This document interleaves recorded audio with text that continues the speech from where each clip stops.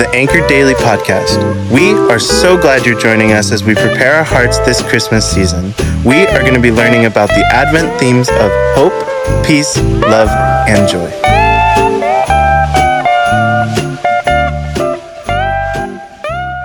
Hi, Bethel family. It's Amy again.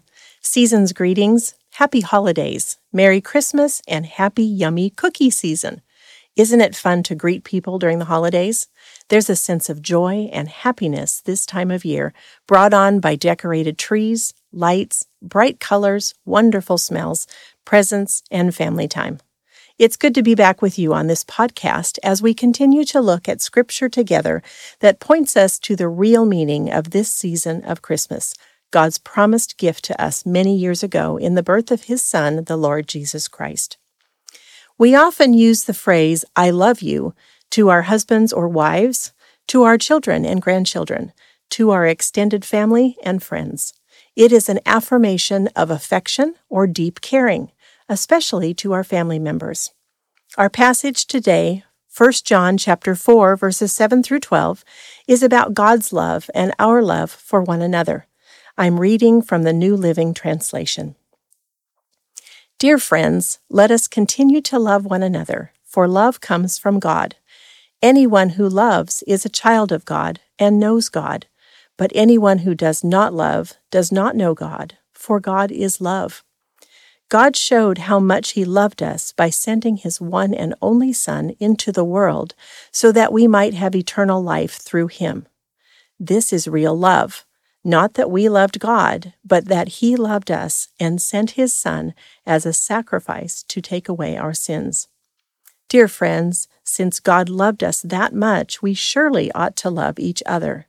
No one has ever seen God, but if we love each other, God lives in us, and His love is brought to full expression in us.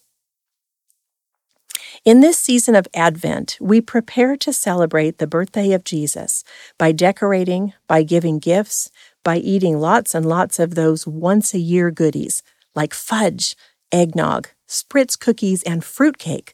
But especially as believers, we joyfully anticipate the birthday of our Savior Jesus by singing Advent hymns, by reading and contemplating Scripture that points to the birth of the Savior, and by sharing the good news through Christmas cards and season's greetings and church activities and holiday programs.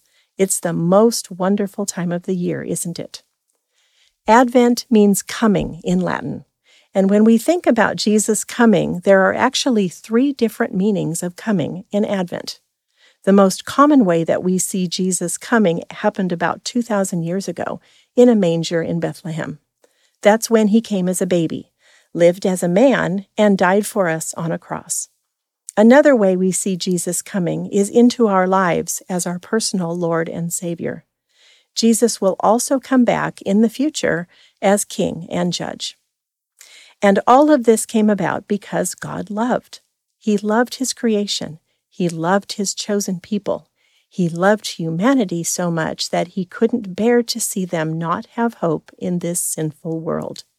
He loved us so much that He gave His only Son, that whoever believed in Him would not perish in their sin, but have everlasting life with God.